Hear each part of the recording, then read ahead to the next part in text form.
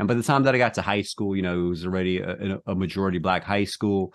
And I definitely felt like there is something to learn from Black America that you're not going to learn if you're just stuck in white America. Hmm. There's a lot to learn from either walking through some of these neighborhoods that you might not be living in.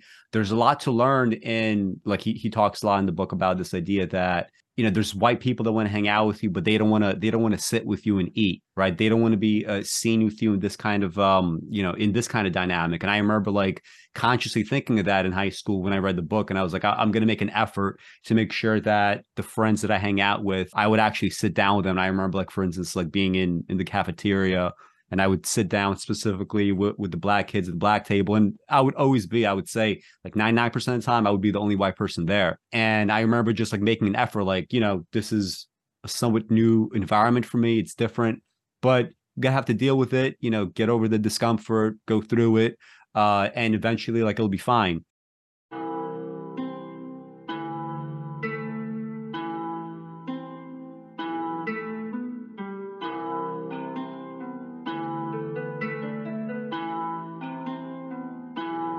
Oh my God.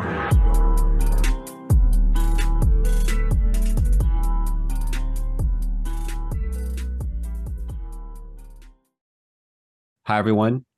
I have a pretty special episode of ArtiFact today. We're going to be doing this book, Eldridge Cleaver's Soul on Ice.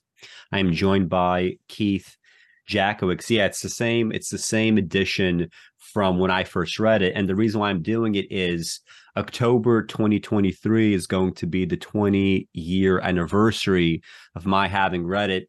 And it seems kind of weird, I'm guessing, for most people to be able to be so specific with dates as far as reading any book. In my case, it is a book that actually just totally changed my life.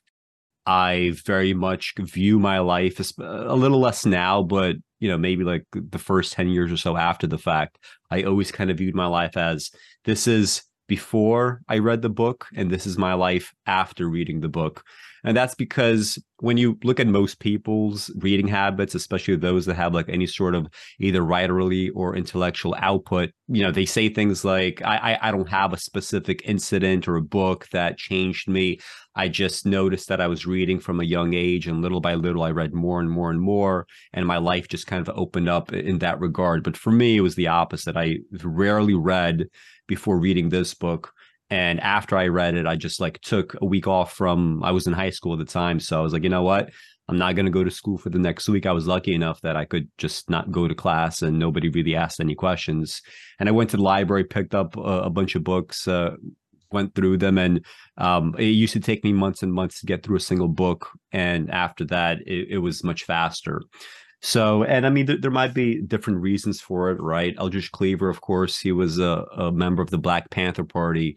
He wasn't exactly a co-founder, but by the time that he became Minister of Information, he was one of the three sort of like top figureheads. Hmm. And he had both a weird and kind of like telling life that we're going to get into. The book itself has this kind of, it's sort of a patchwork in the sense that on the one hand, he could be an excellent writer. In other sections of the book, it's just terrible. I feel like there's a lot to discuss. And Hmm. Keith, I think, has not read it prior to this show. So this is his first time reading it. And maybe we could get into your impressions of the book as an adult reading it now. I've heard you talk about it before. I know the name of Eldridge Cleaver, but I never really delved that deeply into him or any of his work. Uh, it it was an odd book to read because there are times where he'll really just get on a roll and he'll be putting out something that's like really, pretty interesting and well written. Certainly has a lot more passion and fire and lyrical dexterity than most ostensibly leftist writing of any era, which is pretty notorious for being turgid and obfuscatory and just, really dull and boring to read, even if you think it contains important information. He was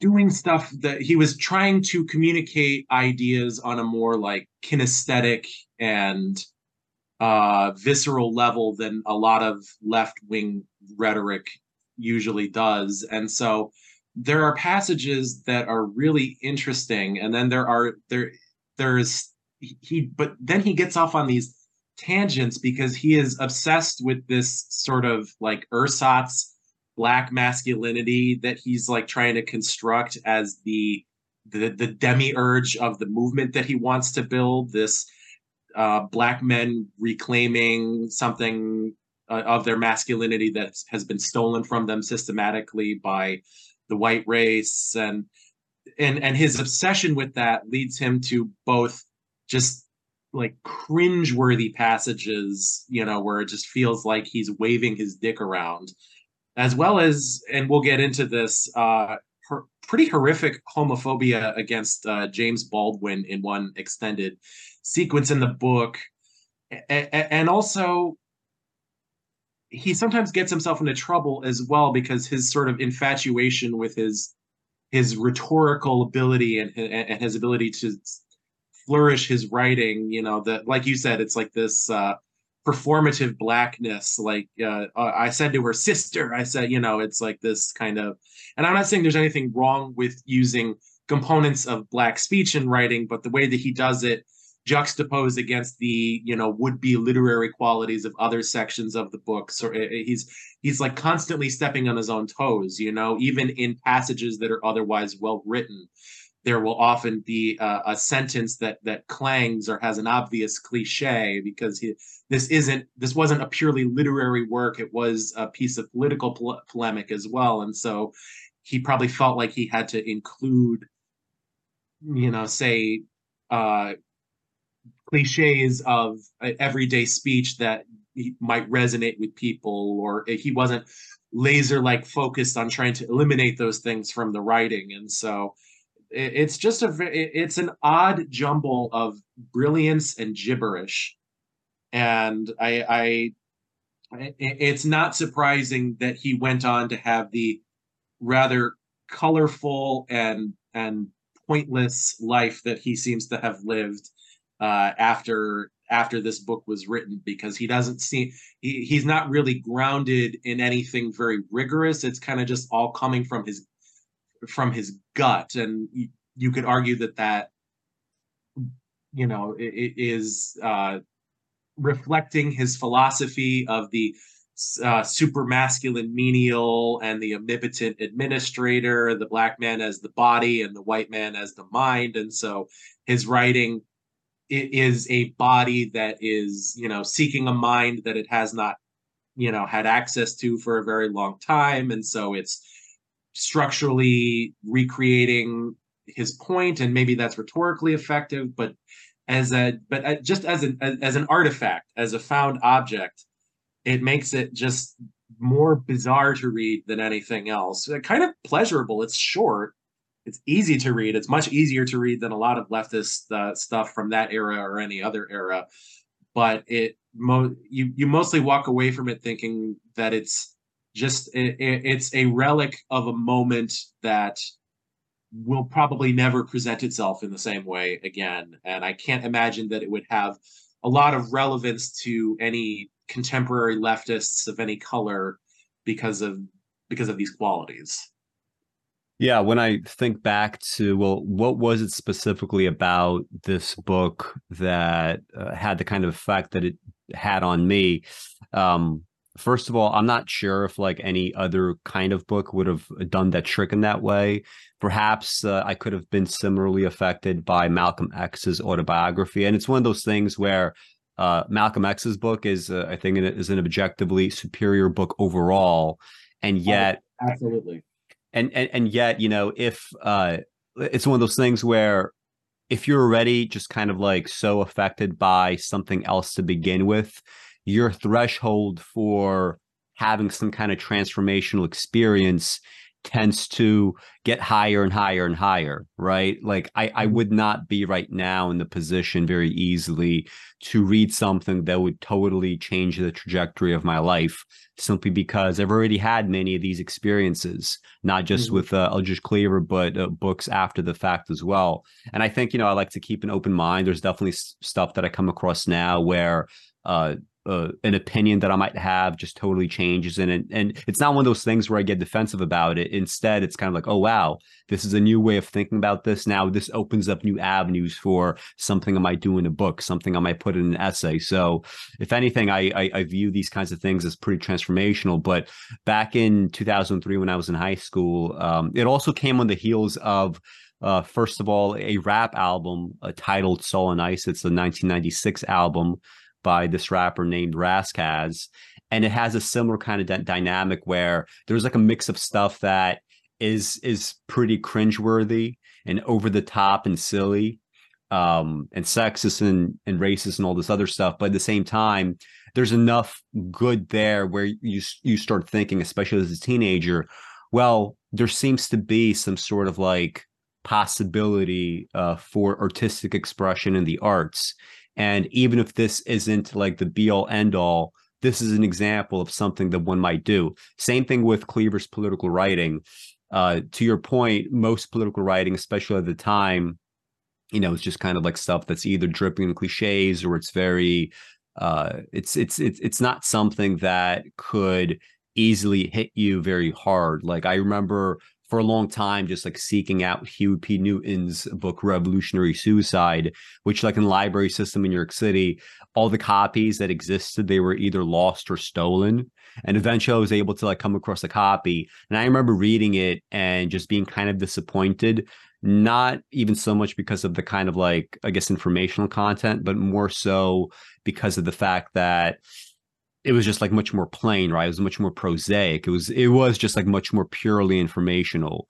Whereas a book like Soul and Ice, even though it was like, I like even back then I could tell that it was kind of flawed, not so much in the writerly perspective, but flawed. Because I mean, look, if you're like a teenager in New York City in the early 2000s, you can't read some of the stuff that he says about homosexuals and not immediately like dismiss it out of hand, right? You just kind of like would, simply because it's already, it's like way past that point. And I remember just kind of like chalking it up to like, well, this is a black male who was in prison at the time in the 60s, right? He has a high chance of just being homophobic. That's just how it is, right? There's this Mhm. kind of like odd conservatism within Black America that doesn't necessarily play out in the same way that like mainstream style conservatism in America for like white people might play out.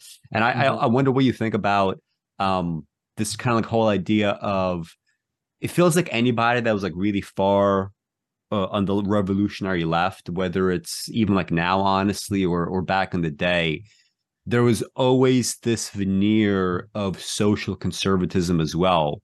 There might have been like some elements of like, I don't know, like free love or like whatever else, like in some segments. But I noticed, for instance, like when I first like started doing like political type activism or whatever in high school, I came across the Bob Avakian Party, Revolutionary Communist Party, and all the people. Whenever I'd meet people And the from that Bob. group, yeah, they would always be just like totally homophobic, and Avakian himself had like all these like weird homophobic essays like well into the 90s or maybe even the early 2000s.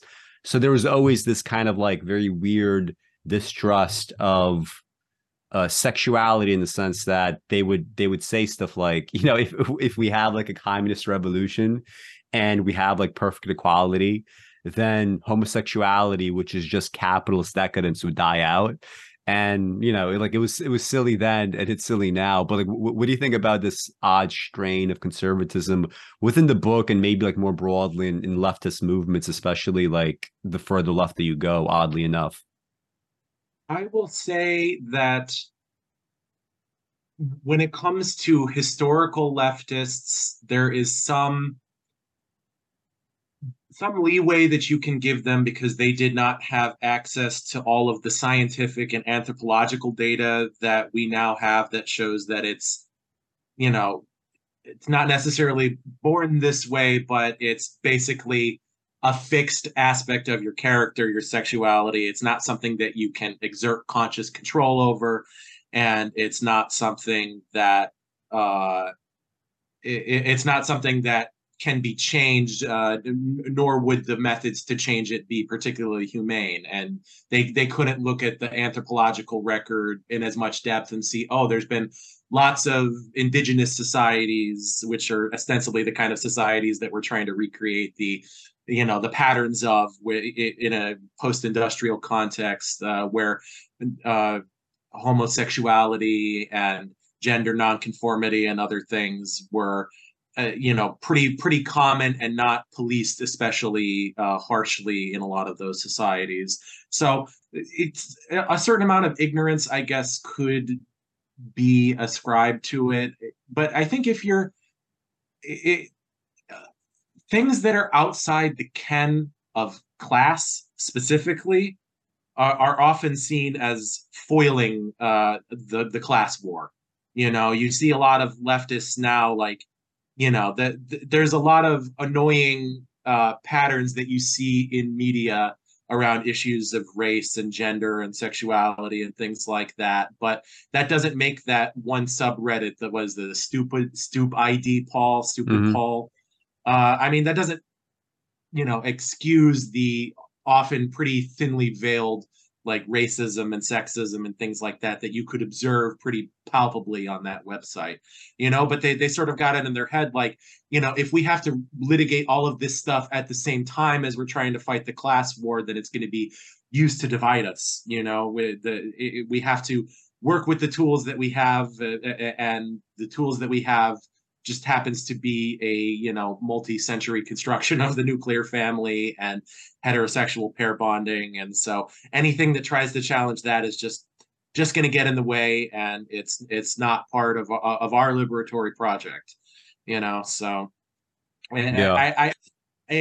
I would say that the conservative elements that you are identifying as having been on the left and maybe further to the left, I would say that's not as true nowadays. I mean, you do have some pretty hardcore Marxists that will talk negatively about homosexual and transgender people nowadays, but that's not that there's not really a lot of support in the community for that anymore. I would say it's mostly been chased out at this point. The people that have those kinds of impulses and inclinations, they're basically like quasi-fascist intellectuals now. I would say they've kind of gone, because if that's the thing that is the most important to you, then you're going to probably not go towards the left nowadays, and you could just be an Alexander Dugin or someone in that kind of, I've got a new kind of fascism and it's better and it's not going to go bad like the last one did, kind Mm. of right wing intellectual, or like Nick Land or people like that. I mean, there is this like post left movement now as well. So of people that basically say, okay, I've read and imbibed the critiques of Marx and I agree with some of them, but ultimately what the things that I value, like traditional family or whatever bullshit, is not being met by the left. So I'm like kind of a Republican, but I'm also critical of the Republicans, and I read Marx and I talk about Marx. And you see some of that on that. The internet has made things a lot more fractal and bespoke. And so it's, if the left gives you shame for your homophobia or whatever, it's a lot easier than it ever was to just flake off of it. Also, because the left is no longer composed of organizations pursuing concrete projects as much as it is basically just an intellectual subculture at this point. So you're not really losing anything if you flake off of the left the way that you would have been if you had been like engaged in building unions and doing revolutionary actions or plotting bombings or whatever. So it's the stakes are not as high that the left has to like account for and build in space for people that have like more socially conservative views as it used to. What do you think about the idea of because I'm not sure exactly what your impressions were of the Black Panthers prior to, like, coming into adult consciousness, but I'm guessing one of the reasons why the book had an effect on me was it really just made me kind of like rethink some of my underlying assumptions here, because I had just always assumed that, and this was like just kind of like, I guess, filtered down through pop culture or maybe even stuff that I would listen and hear in rap music, where it seemed to me as if like the Black Panthers were, if not the equivalent of something like the KKK, at least just like the idea of like, well, they were black nationalists or separatists. Their whole idea revolved around black superiority. Blacks and whites can't live, amongst one another. That kind of segregationist streak.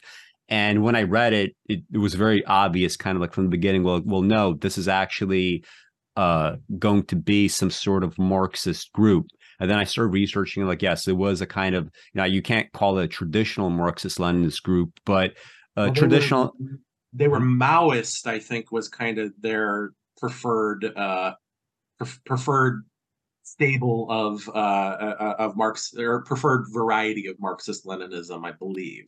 Well, yeah, there was some identification there in the sense of like, I mean, like Cleaver himself, he was, I'm not sure if he was ever in North Korea. I think one of his daughters was born in North Korea, but he was getting money from North Korea.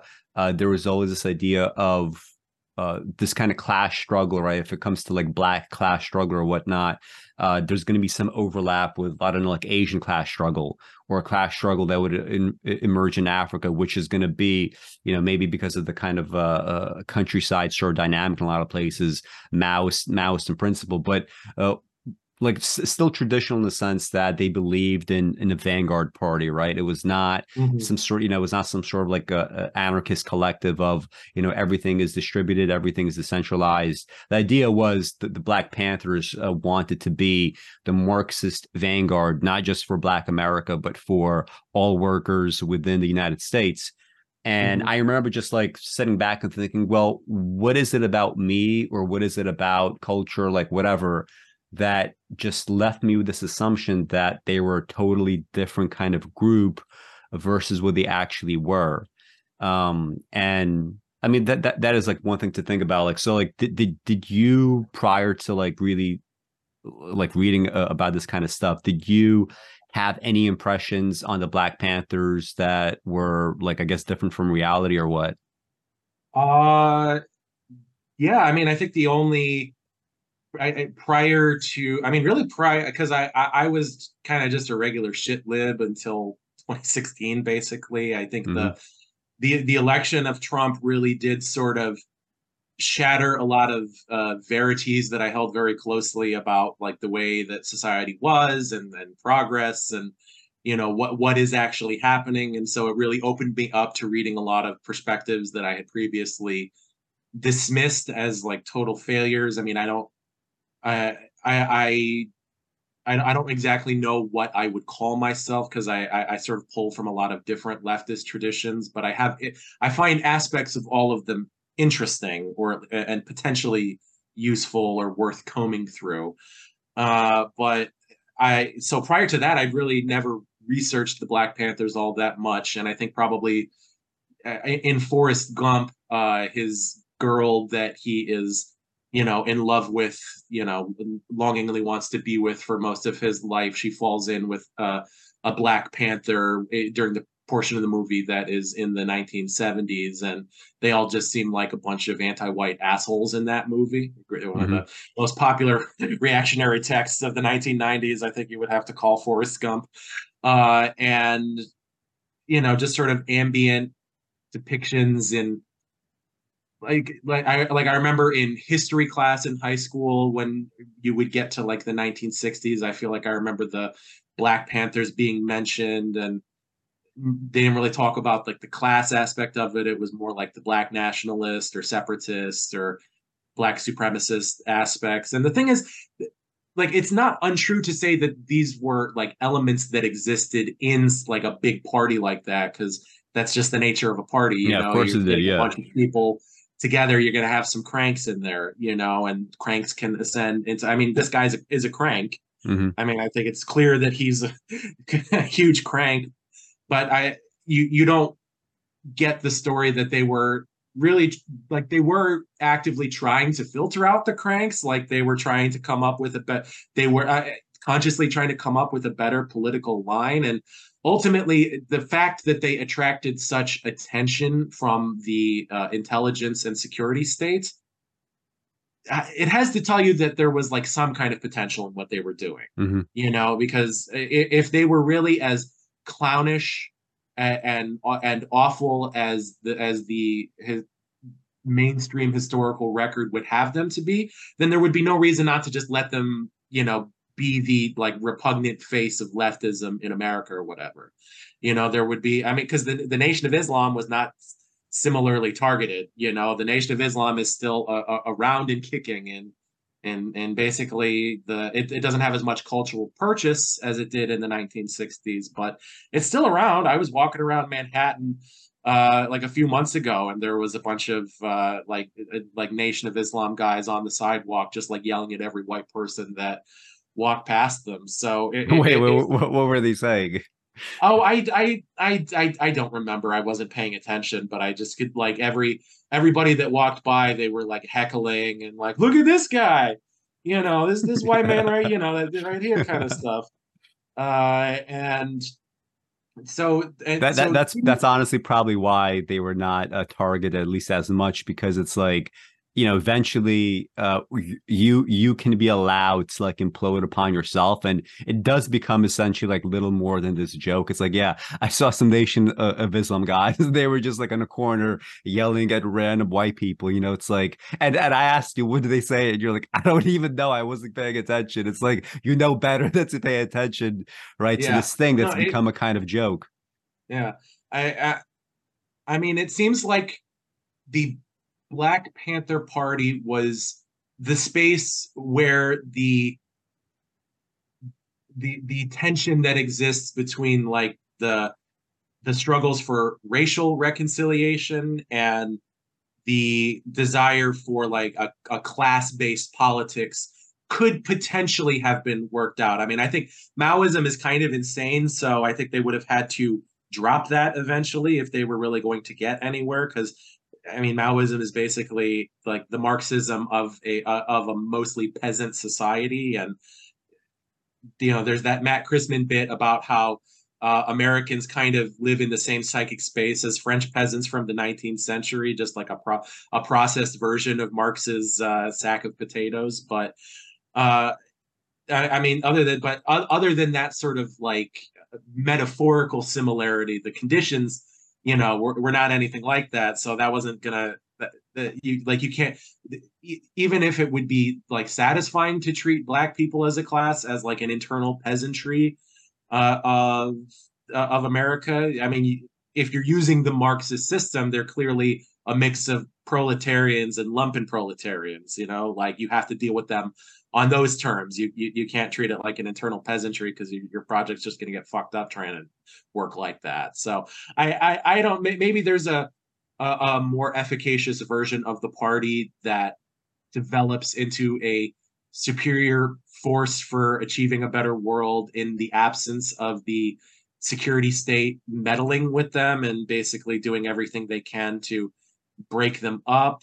Or maybe they were just doomed to failure either way because Marxism in America just doesn't really have any purchasing power in a country with such a large and consumerist middle class that probably would have to see like a hit to its quality of life for a more egalitarian world to exist. So I don't know. I think there are more interesting groups certainly than the mainstream narrative around them would have it, though.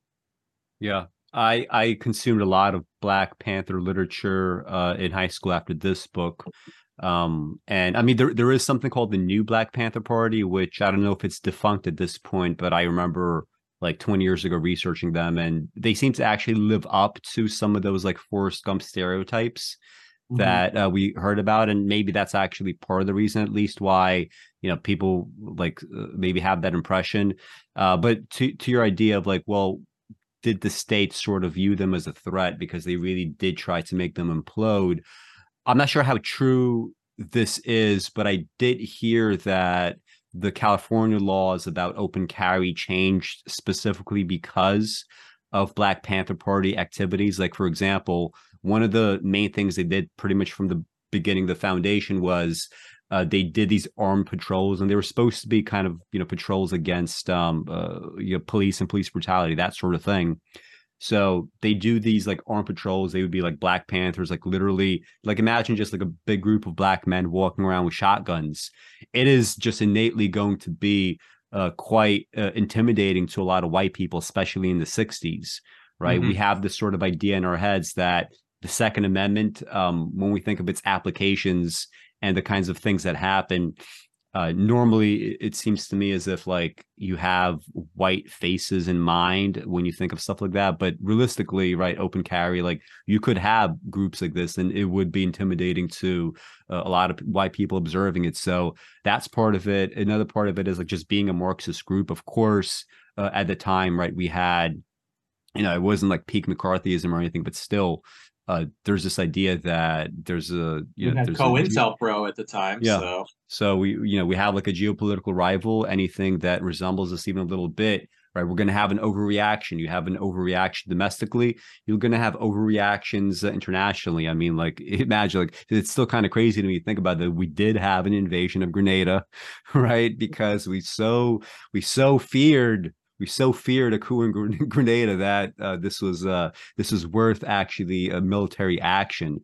And so one of those things, I guess, that like when you have like Black Panthers speaking at the time, there is something to the idea that there is a kind of like fakeness to American style liberalism in the sense that liberalism is only as good as, first of all, domestically, right? Liberals tend to treat um, for instance, like American citizens better than they would treat anybody abroad, right? It could be Mhm. liberalism and free speech for you, whereas everybody else might get bombs. At the same time, if the state, for whatever reason, either rightly or wrongly, starts to perceive that there is a credible threat somewhere, free speech and stuff and liberal values go out the window. I mean, like World War II, obviously, right? We had literal ethnicity based internment. We had, I mean, even to this day, if you like, Mhm. I said the story before, but when I got my citizenship, I remember one of the questions that was asked, and it's a question that still exists. The question is, are you or have you been a member of the Communist Party of the USA in the last 10 years? Dude, when I went to my wife's citizenship test and I realized They that they still have still it. had that question Yeah. on there, I like shit myself. Like, are you kidding me? And there's no other analogous question, right? There is something Yeah. specifically about, it could be just kind of like they never, because like most people would say no, because it's like who the hell even joins the Communist Party, right? But at the same Mhm. time, the fact that it's this holdover and they didn't bother to change it, despite the fact that I'm sure if you challenge it in a court of law, right, like it would be deemed unconstitutional. You can't fucking ask some shit like that. But at the same time, it's like nobody really cares enough to do so, and like I guess people would really forget, right? Especially if you weren't alive during that time. It really was seen as this kind of credible threat. So my mind just kind of goes automatically to like, well, if we ever reach some kind of stage where there is some other credible threat, liberalism is going to behave how it behaved 50, 60 years ago. We're going to get the same erosion of rights. We're going to have to deal with the same problems. And the kind of narratives about like, liberalism is actually Well, I false. mean, And Black Panthers might proffer, we deal with them again.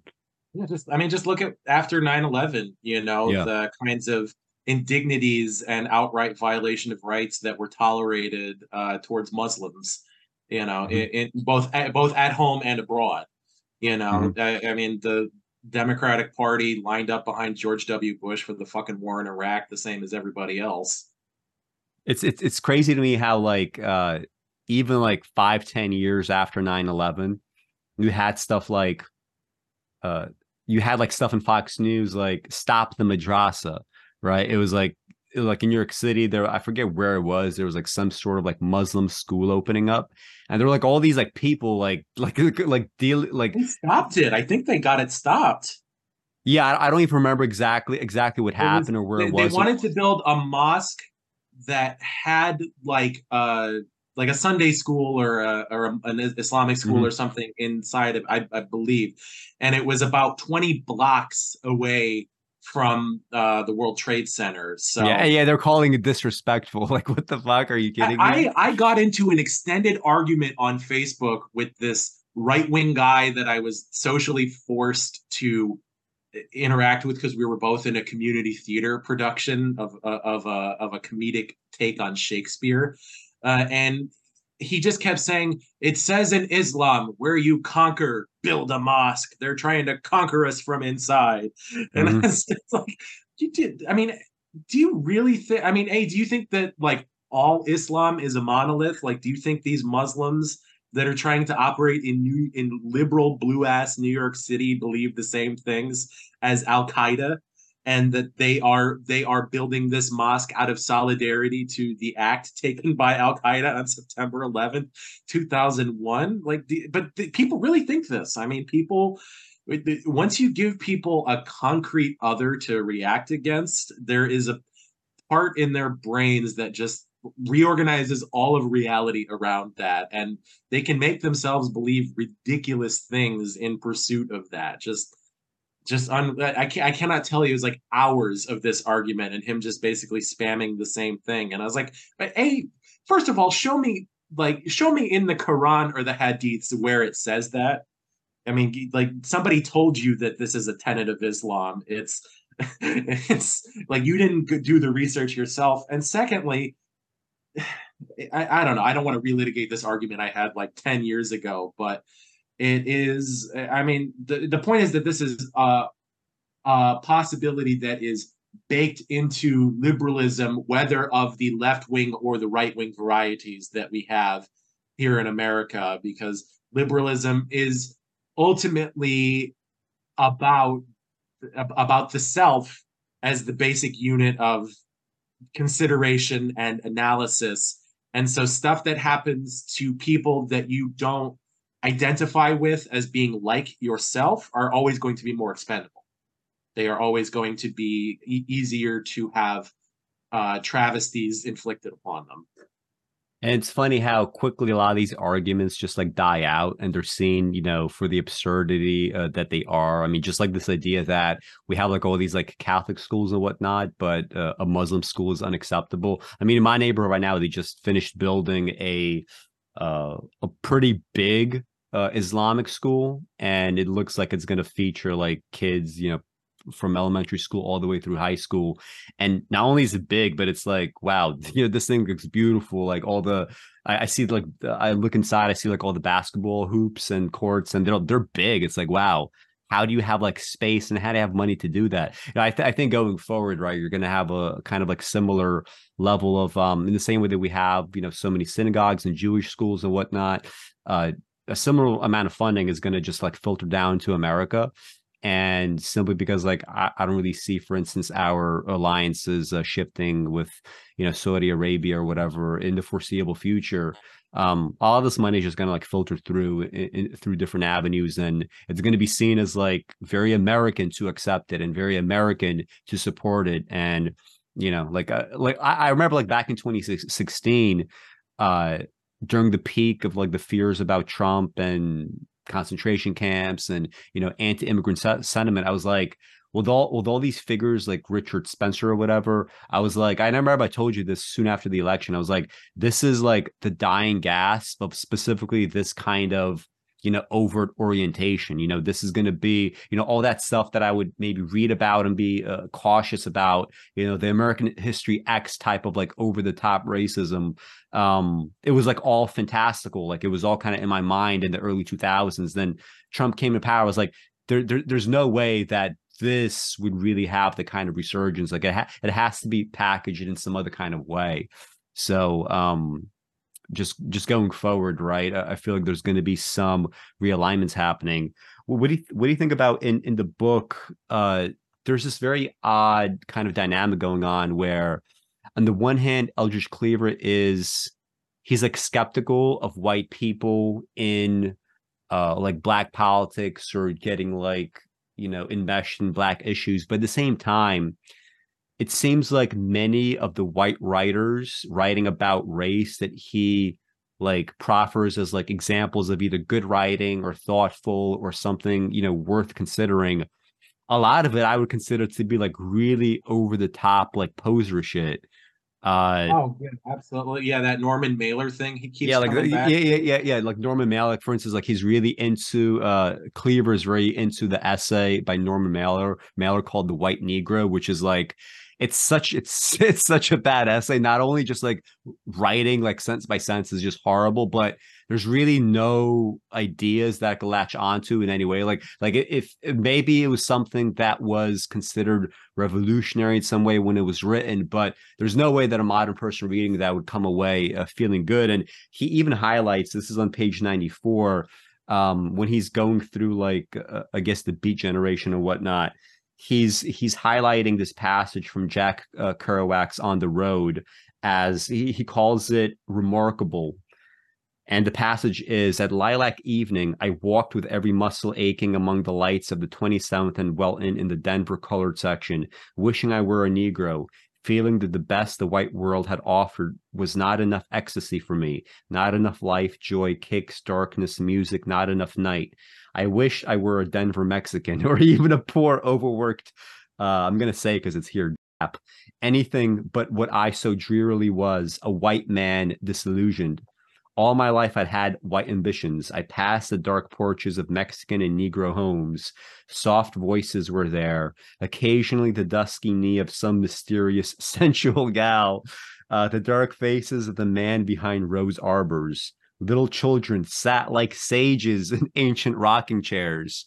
Now, he doesn't comment on it further, so I don't know if he calls it remarkable because it sort of tells you something about a certain white psyche or whether he agrees with it. I mean, to his credit, he does like at the beginning at least have like some words about the kind of almost like orientalization of black experience and like and soul food or whatever. He's like, we should get some of the bourgeoisie to subsist on soul food and see how quickly they die from it.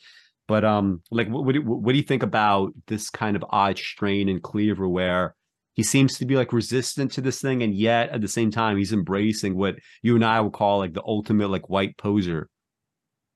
In the case of Norman Mailer specifically, I haven't read very much Mailer, but it's my understanding that he was thought of in his day and still is as kind of a more masculine novelist, as someone who Yeah, was. who like stabbed his wife very, very like the kind of like Yeah, fixation of well, masculinity, like the way that it comes out, it's so crazy.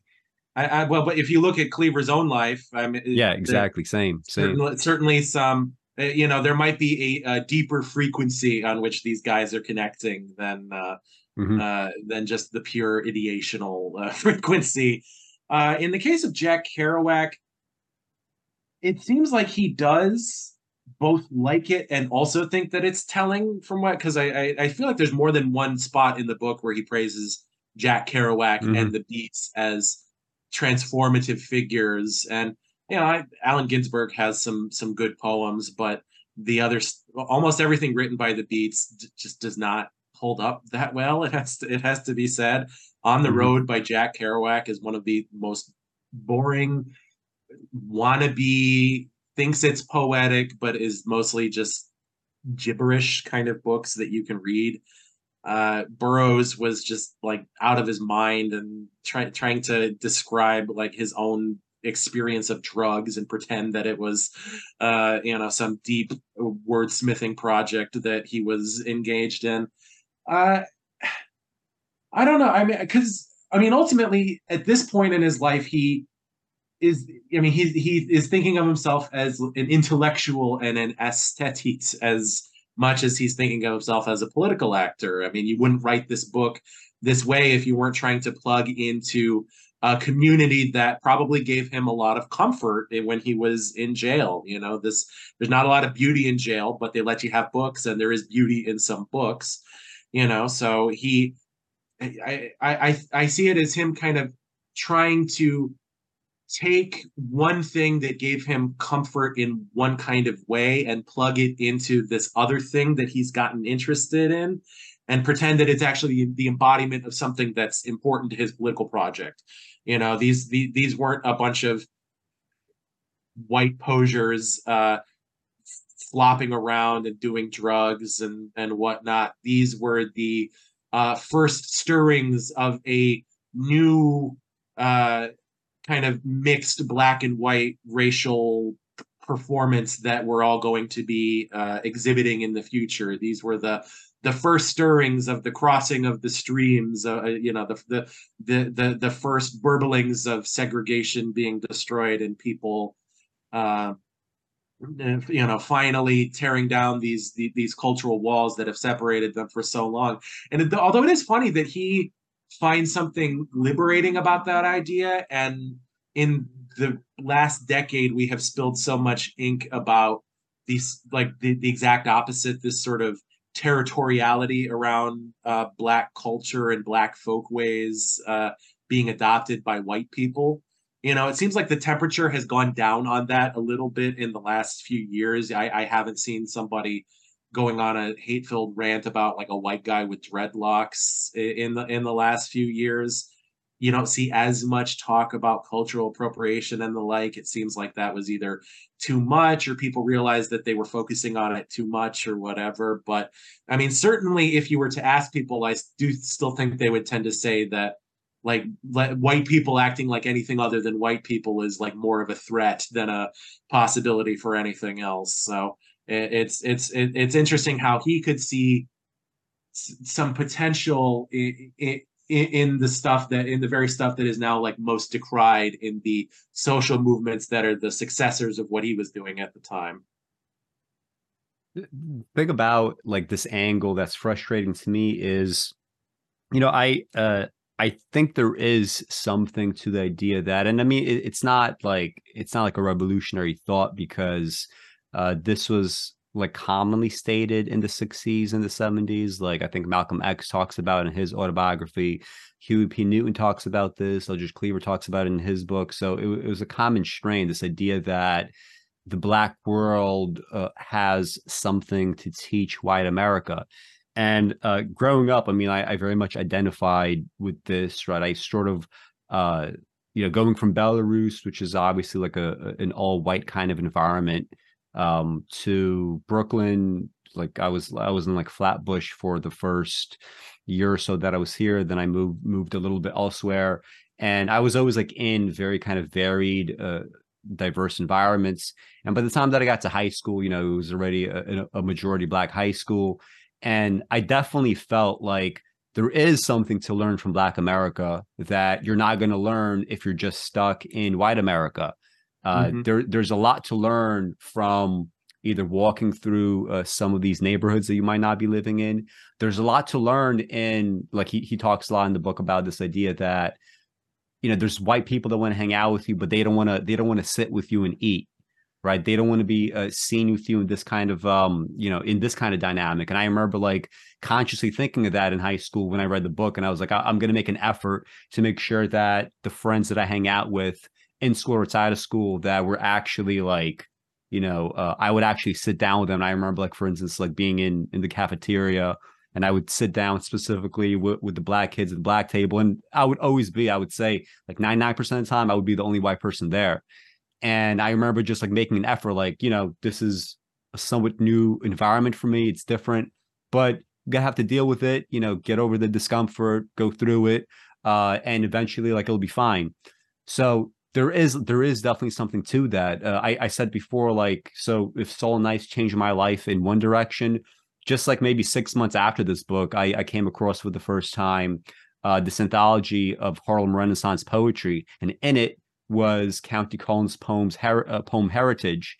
And when I read that poem, I immediately thought, okay, I'm interested in poetry. And although I haven't read much poetry, I was like, I know for a fact that this is a great poem, that this is such a great poem. And I want to like make my life about like, how can I figure out why that is? I need to answer why. And I need to have that answer like be able to be applicable to other situations, other poems going forward. Mm-hmm. And like listening to rap, right? One thing that really fascinated me was how at the time white art was more and more going in this direction of everything is subjective, everything is equally valid, don't worry about better or worse, everything is the same, everything's on the same level. And rappers, they never felt this way. They would always be very adamant about There is talent and there is a lack of talent. This is what it looks like. And they were very competitive about it. And I really enjoyed that competitive streak. Again, partly because, growing up in a city, as a kid, as a male, especially, you're going to be competitive. And one of the ways that I wanted to be competitive was like, I realized, well, I could use my mind and I could write. And this is the way that I could like sort of like, forge something out of myself. So, and, Black culture was doing all these things that white culture was not. And I definitely think there's something to that. But at the same time, obviously you could go like very far in a direction where like Kerouac writes in that passage, all the little Black children that you see are sitting like sages, right? Yeah. And just kind of like missing really just like what the actual reality is. Like I remember like in one of my classes in high school, I was tutoring some kids, and these are all kids from the Coney Island projects, and I was sitting with them, and I was like, all right, we have this history test coming up, and you're going to have to write a paragraph on this or that for the essay. And thinking like, damn, like they like this kid can't put together a paragraph. Maybe they could put together a sentence, but they can't put together a paragraph. This is really what that day-to-day experience was like. And it was a struggle, and it was, they were trying to find a way out.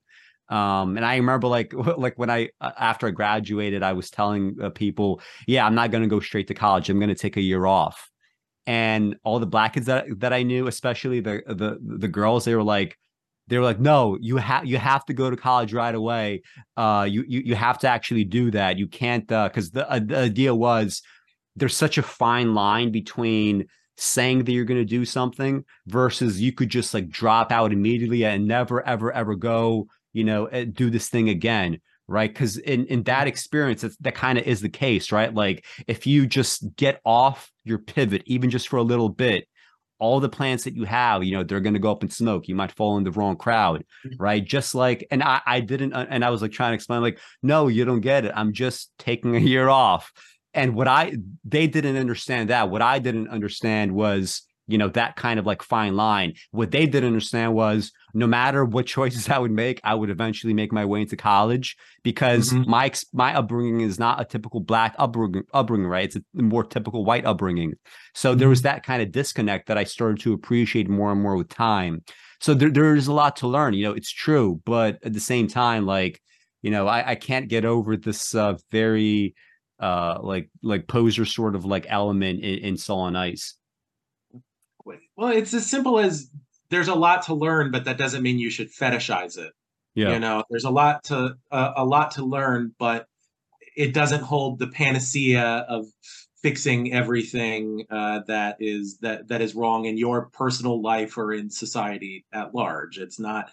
There are aspects of it that should be scaled up. There's a YouTuber, FD Signifier. I don't know if you've watched any of his stuff, but he talked in one video about how, at least to his intuitive sense, there is sort of a like naturally socialistic like social relations that exist between Black people, just sort of a sense that like we're all riding the line where we are all in a position where we could fall. So if you need me to like watch your kids last minute, no problem. If you need to do this, if you need, if somebody gets behind, we'll all pitch in a few bucks and get it back up on their feet. That so that I would say is something that probably white people could stand to, who are intensely individualistic in a personally toxic and self-destructive way,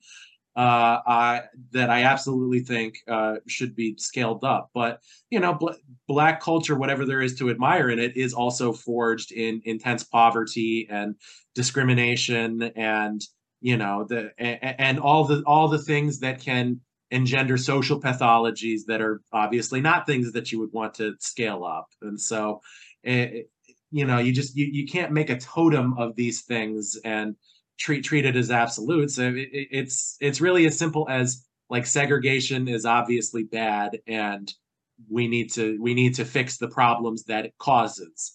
You can put it in the very flowery and abstract language that he does at the end with the omnipotent administrator and the super masculine menial and the ultra feminine and the Amazon and all this stuff. But in the end, all it's really saying is we need to do away with segregation and people need to be allowed to be more fully themselves and not have to cordon off parts of themselves by holding up this power structure that requires certain things of them. And that's very, very reasonable and to my mind very, very obvious. And I do think that the basic point of what he's saying here, which is that Black America and white America need to come together and build something new for the future that is neither what Black people nor white people currently are, is just like it's obviously true. It's why I get very, very frustrated with a lot of the hangups on the left about like how to deal with race, because like ultimately this, whatever the solution is going to be, whatever is the particular rhetorical basis on which some kind of compromise can be formed between people that are more focused on fighting racial inequality and people that are more focused on class warfare, it's going to look something like, we're just building something new. We're not really trying to defend either of these things on the terms that we're currently talking about them. And so it's frustrating to see how long it's taking, that to happen. But I like ultimately I'm a nurse, so I deal with people at their most physiological.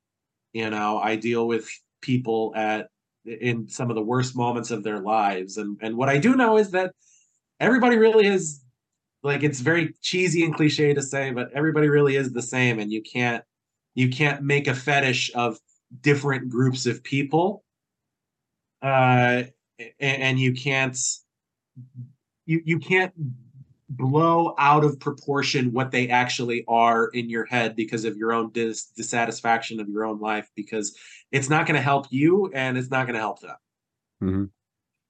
What do you think of some of the specific attacks that Cleaver goes on in the text, for example, against James Baldwin? So, like, just to contextualize this a little bit, there's a ton of like very like homophobic language here.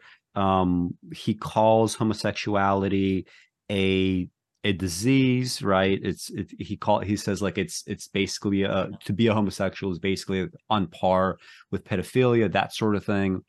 Mm-hmm. And I'm not sure if this is a true story, but so after these like attacks on Baldwin in this book, after Huey Newton and Eldridge Cleaver had their falling out in the 70s, where Cleaver, he wanted to sort of like continue on with this like hyper revolutionary kind of streak, right? Engaging in shootouts and whatnot with police, so on and so forth. He was on the run from the law because of some of these activities.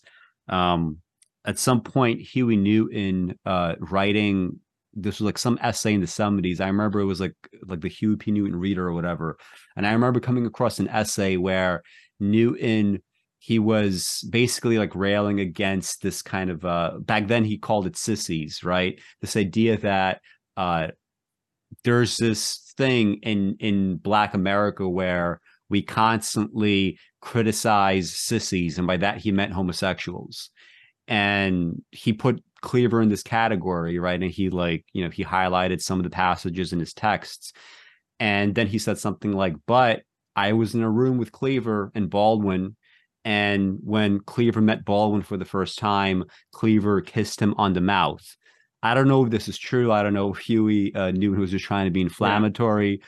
But at the same time, like, there is definitely something going on with Cleaver and his really like hyperfixation on masculinity. Granted, a lot of this is probably due to the fact that it is true that you would be emasculated, right, as a Black male in the 50s and the 60s. It's just a fact. At the same time, you don't have to necessarily end up in a situation where you are now selling pants that are meant to like accentuate the penis, right? That are supposed to be like, this is how you show your virility, right? He became like essentially a clothing designer trying to sell these kinds of clothes, right? That seems like, first of all, just being a clothing designer as a male in and of itself, but then secondarily a clothing designer that is making clothes to emphasize the penis, right? There's something there going on.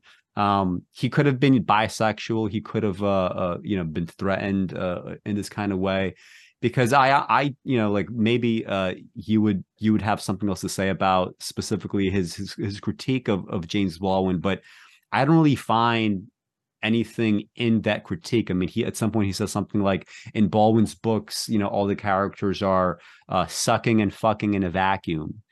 And maybe there's like something a little bit to it, in the sense that, like, if you read something like Giovanni's Room by James Baldwin, it's a book it's very arresting if you like know anything about Baldwin, in the sense that there's no black characters, they're all white. Dave is the protagonist, and he goes to live in France, where he comes across either a homosexual or bisexual named Giovanni, and they start a relationship. And he's not able to like stick with it, because he feels kind of like I guess ashamed of his sexuality or his feelings. He is like in a relationship with a woman before that, so maybe it's like maybe it is like bisexuality or whatever, but basically he can't deal with it, so he abandons Giovanni. And there's really no like deep, like there's no like racial overtone there. There is no racial critique. It literally is white characters in France doing white things, like from any other kind of book that you might read from the era that might talk about white sexuality and whatnot. And he might find this like worthy to critique, but to me, because like Cleaver he often said stuff like, I don't know whether my calling is to be a writer or to be a leader of the black race, right? A leader of men. Because I mean, you could sort of tell this, like, just how the book is. It clearly is not like other Black Panther writing or other black writing at the time. Like, he's very much going towards some sort of like higher form of expression, even if he, succeeds only some of the time. But just from a writerly perspective, I think it's very wonderful that Baldwin could have a book that has absolutely nothing to do with his chief preoccupations. At least the ones that he, like actively wrote about and that he's most famous for, right? Namely race. And like he as a writer, he should be able to do that. And if Cleaver has sort of these inclinations as like this in between state of like, I'm a writer, but also a leader, and I don't know which to be, he should be at least sympathetic to that. The fact that he cannot be sympathetic in any way, it is because he probably does know better, but it seems like there is this kind of motivated reasoning. There is perhaps a discomfort with maybe his own sexuality, just putting all the pieces together. Like, you can't come away thinking that there's something, like not going on. It's really creepy the way that he focuses on James Baldwin in terms of substance of the critique. There's an implied argument that Richard Wright is a better novelist than James Baldwin, which I would say is true. James Yes. Baldwin was better as an essayist than he was as a Mm-hmm. novel. I mean, his novels are good; they're just not like they Mm-hmm. don't blow your socks off. They're very competent and very well written, but they don't have the sort of passionate incisiveness that a lot of his essays were able to capture. So that critique. I mean, it seems basically that he was offended that James Baldwin was not a fan of Richard Wright, that he put violence where sex should be or whatever, and so he inflated this slight against a writer that he liked into this weird philosophical denunciation of black homosexuality per se, as basically racial self-hatred that leads you to want to get fucked and degraded by white guys, basically to bring into the bedroom the figurative degradation and castration that you undergo in your daily life in the socioeconomic spheres. And it's just the thing that's really annoying about the chapter is at first it doesn't start off extremely homophobic. He's actually very complimentary towards Mm-hmm. James Baldwin as a writer. I mean, he all but says, James Baldwin's a better writer than me, and he says he owes him a lot. And then it sort of starts making the case that James Baldwin has a dislike of Black people that you can find between the lines, and just also in the very fact that he is pursuing this sort of very this kind of literary affectation that has mostly been pursued by white people historically. I mean, I think that the latter is a little bit tendentious, but saying that we can psychoanalyze his writings and find sort of submerged racial self-hatred would be, perfectly fine, a perfectly fine focus for an essay. And then when he starts talking about the homosexuality, at first you're not sure if he's speaking metaphorically or not. At first you're not sure if he's just trying to do something. It's like when you read On the Jewish Question by Karl Marx, where it's not actually an anti-Semitic tract. It's like using the anti-Semitism of the day to make a point about capitalism and the trajectory that everybody was on, but it reads really weirdly from a 21st century perspective, and it's probably not the first thing that you would drag up from Marx's corpus if you were trying to introduce them to his writings, but then toward the end, it's just abject, homophobia. Oh, this is disgusting. This is just, pure filth. This is, this man who hates his race. He hates himself so much that he just wants to, like this, he can't be destroyed by the white people that he idolizes like he really wants. So the next best thing is, and he can't become white. So the next best thing is to have a white man shoot his semen in him. And it's just gross, man. It's just, I don't know in terms of what I mean, clearly it says something about him that he is so preoccupied with masculinity. It says something about him. I mean, assuming that he's telling the truth and that his rape of women was like a self-consciously political act that he was engaging in, it certainly says something about like his brain and the way that like sex and sexuality and penises and vaginas and buttholes and things like that existed in his brain, all in a jumble with his politics and with everything else. And not to bring up the old saw of like right-wing conservatives are like all secretly closeted homosexuals or whatever, but it says something that he could go from Islam to like a sort of secularized Islamic Black Panther Party kind of thing that he was trying to do, to fundamentalist evangelical Christianity, to Mormonism at the end of his life. And like he's like finding increasingly like more, well, I guess Islam is pretty repressive of homosexuals as well, but like that he keeps latching onto these movements that are contemptuous of homosexuals. And when the left kind of started to move away from that, he had to go to the right because that was like more important to him than like all these other stated values of this beautiful new world that he's trying to build or whatever. So, I mean, I certainly think there's a case to be made that at the very least there is a psychosexual fixation on homosexuality that probably was like almost functionally identical to either the homosexuality or bisexuality, like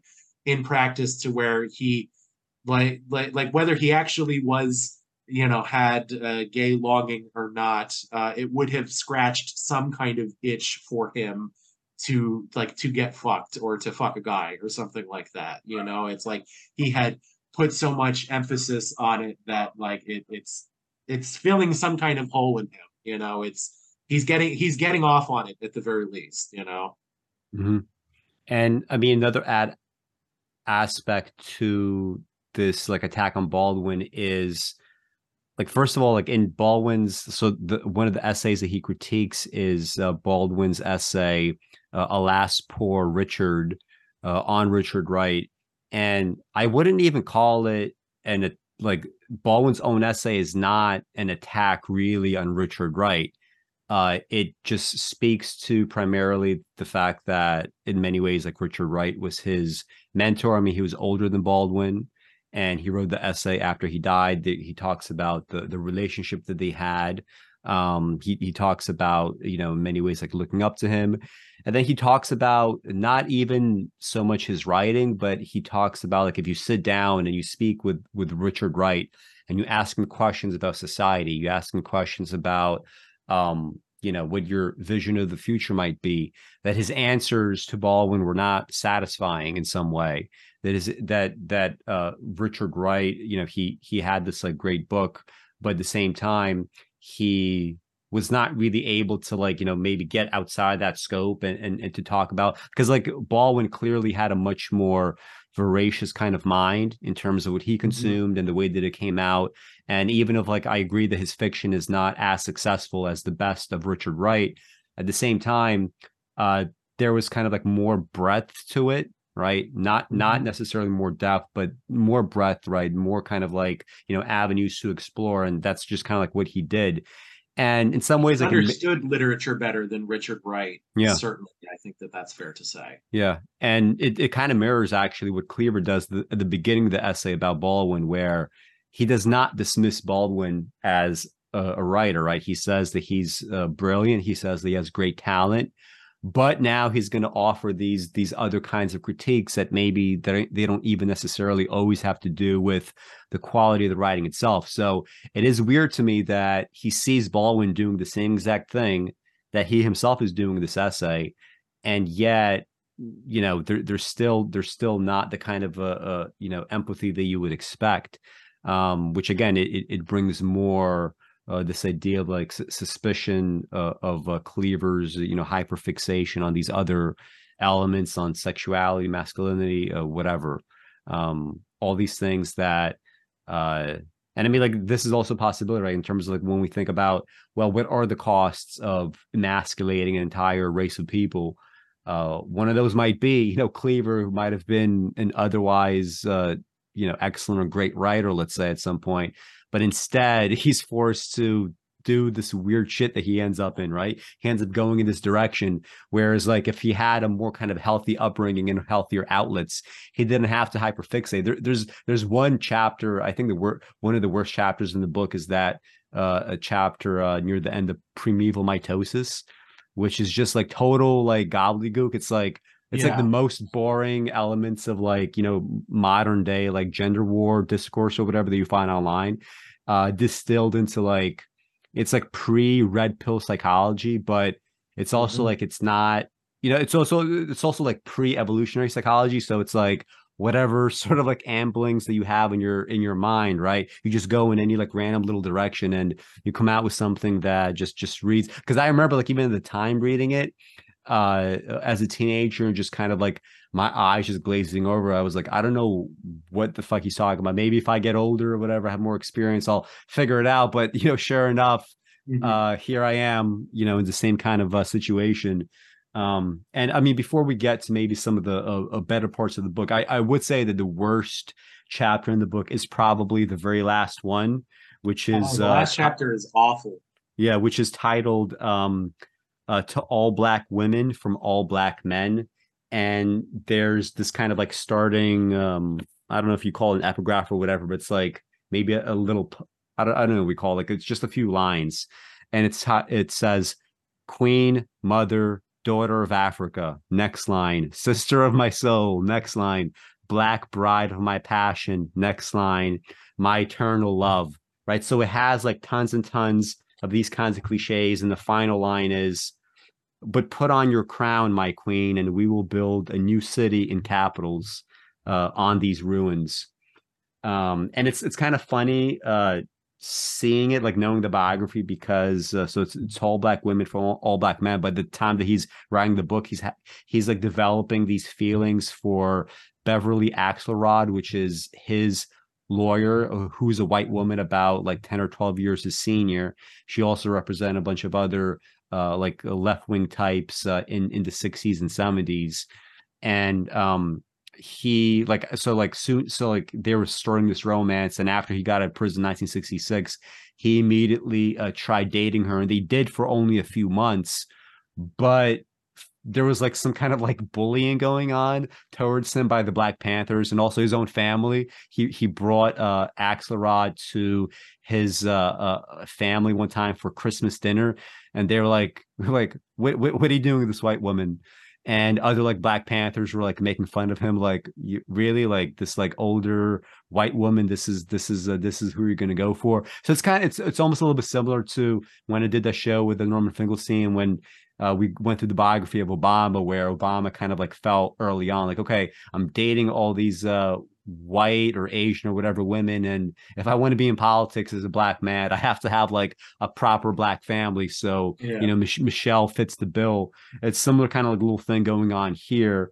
Um, so yeah, I mean, like, what do you? Maybe there's not much to say about the chapter, but what do you think?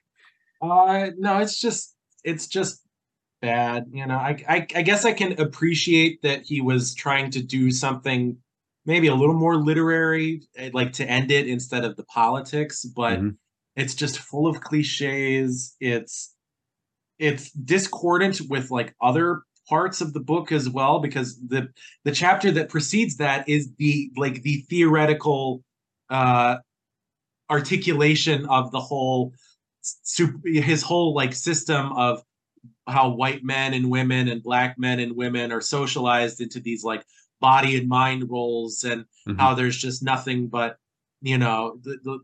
like white men really only like black women, and white women really only like black men because of it's they are the embodiments of what is repressed in them, and blah blah blah. And it just but then this comes right after that, and it's like, what, okay, but you just spent the previous chapter articulating like the impossibility of this. Hmm. You've spent the previous chapter saying, like, I mean, and so I guess it's supposed to be hopeful. It's supposed to say like, okay, here's how it has been, but here's how it's going to be in the future. Hmm. But it just doesn't work. And what it's I it's weird because he clearly has some chops, so you wondered like what it is that stopped him from, because if you I mean, I don't love the chapter about the chapter about the super masculine menial, and the rock and roll and all that, but Hmm. the ending of that chapter would certainly be a better ending to the book than the one that he actually includes. This sort of begrudging respect for the Beatles as sort of creating the possibility for white people to step over the color line and embrace, a more embodied sense of self than is possible in in the previous white existence.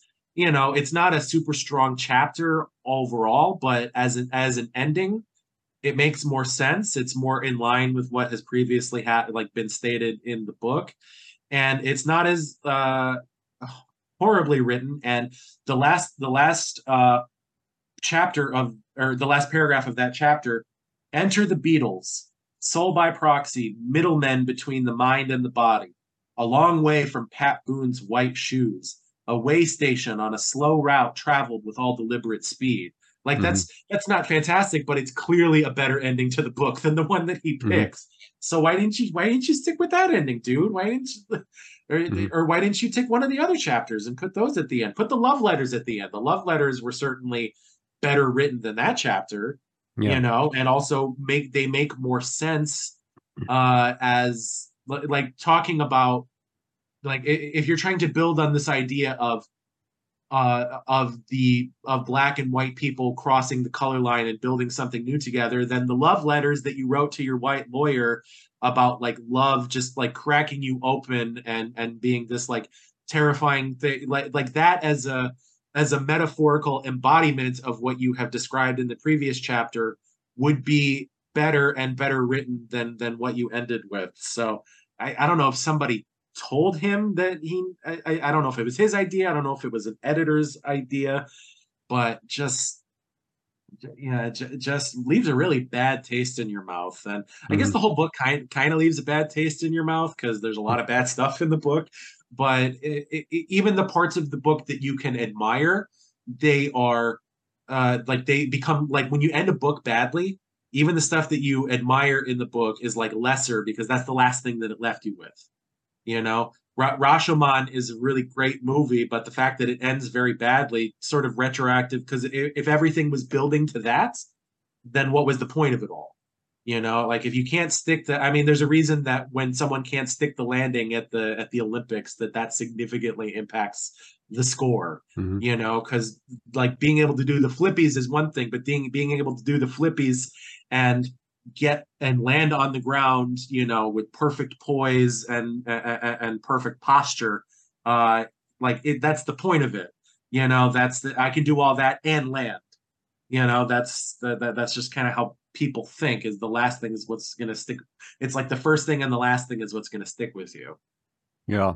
Um, do you have a uh specific chapter that you think is the best? Because to me, I think overall, if I'm going to identify, so like first of all, I do agree that the love letters, surprisingly, because I one thing that I was sort of like cringing internally about when I was going to reread this book, I was like, damn, I'm going to have to like read through some of the love letters, and I'm sure it's probably not handled very well, but they actually were handled pretty well.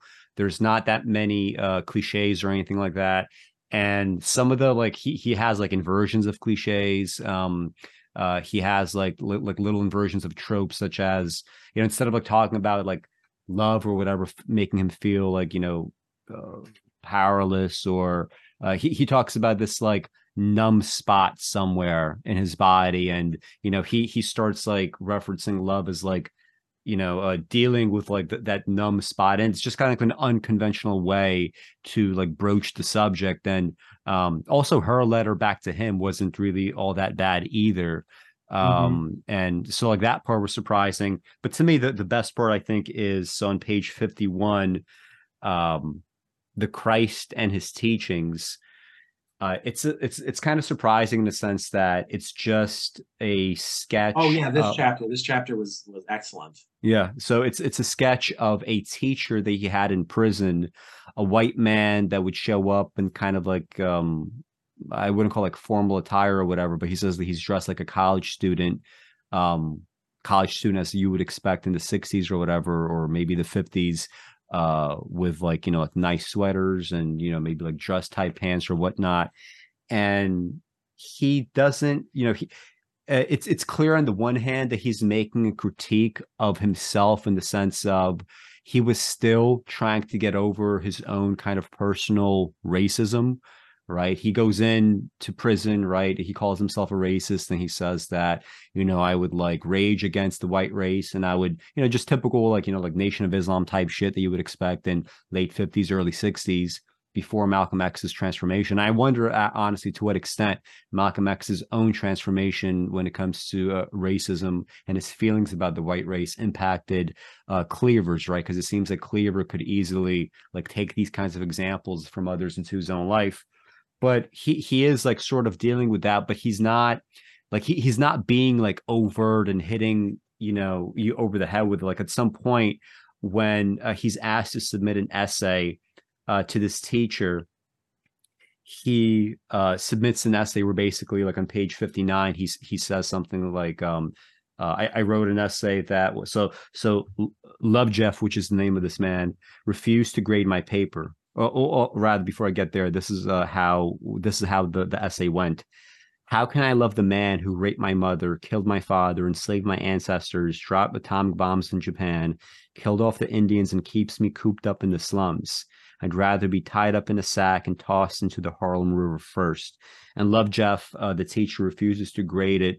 And then they have this conversation. How can you do this to me? He asked. I've only written the way I feel, I said. Instead of answering, he cried. Jesus wept, I told him, and walked out. 2 days later, he returned my essay ungraded. There were instead spots on it which I realized to be his tears.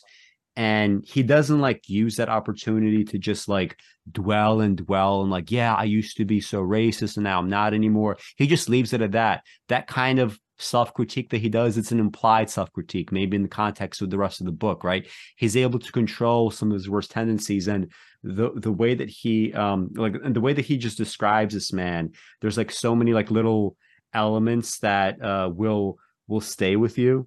um like when he describes how dedicated Lovejeff was to the students, he would say, when you came to Lovejeff's classes, you came to learn. If you betrayed other motives, get out of here this minute, without malice, but without equivocation. He was a magnet, an institution. He worked indefatigably. His day started when the school bell rang at 8 a.m. Often he would forego lunch to interview a few students and help them along with their schoolwork or personal problems. He never ceased complaining because the officials refused to allow him to eat lunch in the mess hall of the prisoners.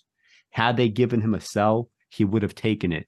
Right. And it's full of these kinds of descriptions that really stick with you about this man. And, it's just, maybe he didn't have good teachers growing up, probably didn't to some degree.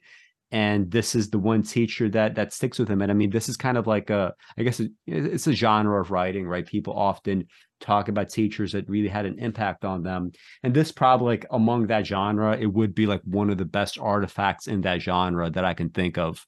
Mhm. And In yeah. general, the chapter in which that section is contained, it's called Four Vignettes, Mhm. which is kind of a joke because there's more than four Yeah, vignettes in the I was thinking chapter. that when I was reading, I was like, what?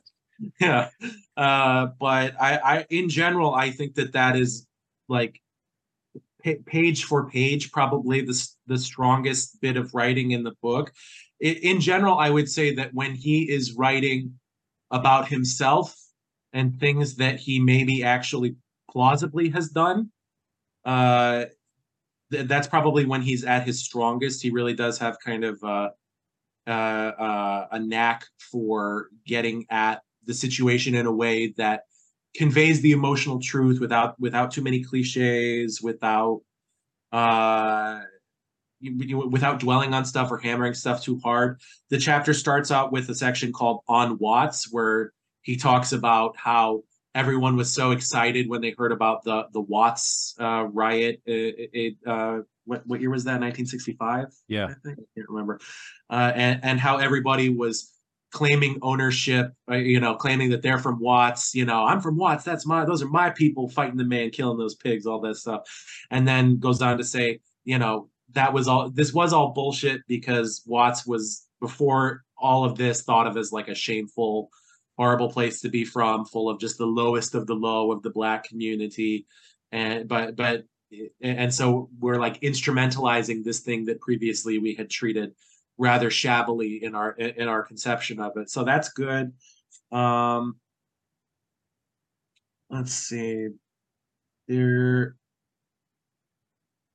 there is, there's a section called eyes, which is just like, you know, comparing one time someone said that he had nice eyes and one time that somebody Oh said yeah, I that he remember that. had, yeah, one time that somebody said that he had the devil's eyes. And it's nice and short. It probably could be a little more developed, but just he is a very dualistic thinker. So in terms of embodying his overall philosophy, it's good. It's got the chapter on soul food that we talked about earlier, how soul food is overrated. Like, this is the shit bits of the pig that we were given, and trying to turn this into a cultural identity or like a totem of our community connection or whatever. Like, it's just going to be doomed to failure because what we want is beef. What Hmm. everybody wants is beef because beef is the best. uh and there's the section where he talks about being in Sunday school and saying that he can explain the Christian Trinity, and Hmm. being shamed by his teacher, and saying, no, the whole point is that nobody could explain it. You have to live with the mystery of the Trinity. And then Yeah, he ends by the saying, question was, can you explain the mystery of the Trinity? yeah. Yeah. And then he ends by saying, I had intended to explain the Trinity with an analogy to 3-in-1 oil, so it was probably just as well. Yeah. There's like a nice sense of humor there. And then it ends with the bit that you talked about, the interactions with Love Jeff. Also a nice treatment of encountering Thomas Merton Yeah. Yeah. as a Yeah, I was black going to say man that. as well. Looking at this white guy, claiming that monkhood is like the saintly and best condition that man can live in. Coming from an impoverished and dispossessed community where community is like really deeply important. And working through the gap that he feels toward this man who he identifies the power of his writings kind of immediately, but he can't relate to him at all personally. Like, so just in like go in the sense that it is the chapter of the book that has the most memorable parts and the least bad parts. I would say that it was probably that, and actually the love letters are probably like the strongest segments of the book. And the last segment of the book is the worst one because that's where he's expounding on that's got the primeval mitosis, the to all black women from all black men. The you know that's the section where it really goes off the rails. You know, I think it's pretty clear that he was a good rhetorician and he had a really strong knack for observation, but he was not a theorist. He was not a Mm. he is not in the tradition of a quality leftist theorist, if you believe in such thing. You know, it's an example of somebody feeling that they have to contribute to that because that is on the culture of the left, is like, oh, I've got a really good theory about like how society is sliced up and what's making it tick.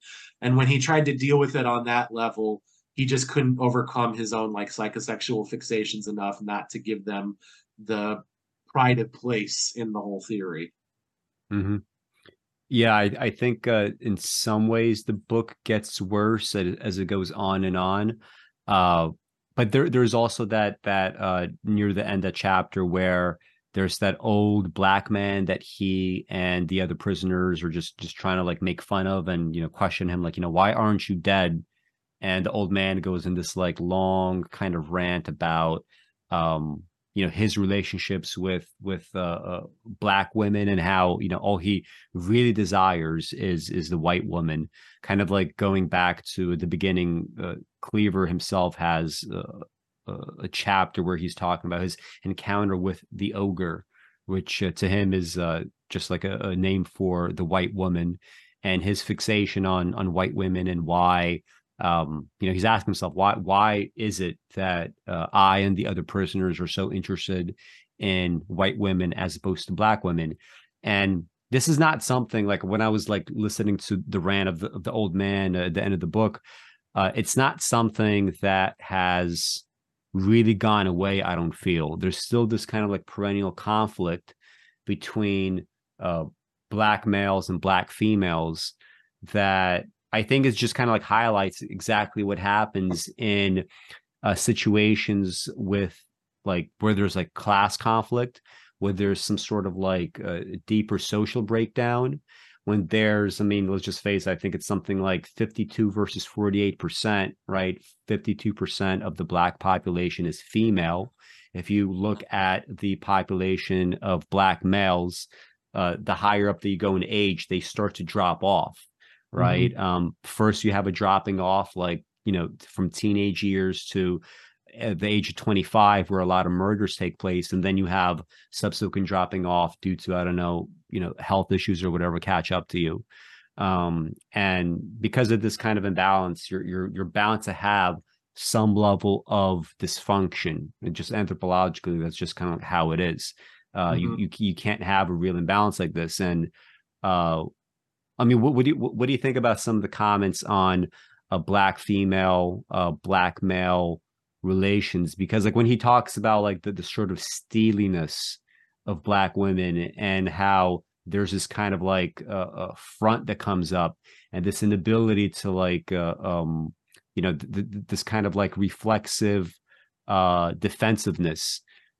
It seems like it's very ripe for a deeper kind of examination that we don't really get. Like it feels like most of it is just kind of like either, it's either women shaming black males for having, regressive views on relationships and sex and whatever, or it's like you see like stuff on social media where you have black men complaining about women, like, why would I date a black woman?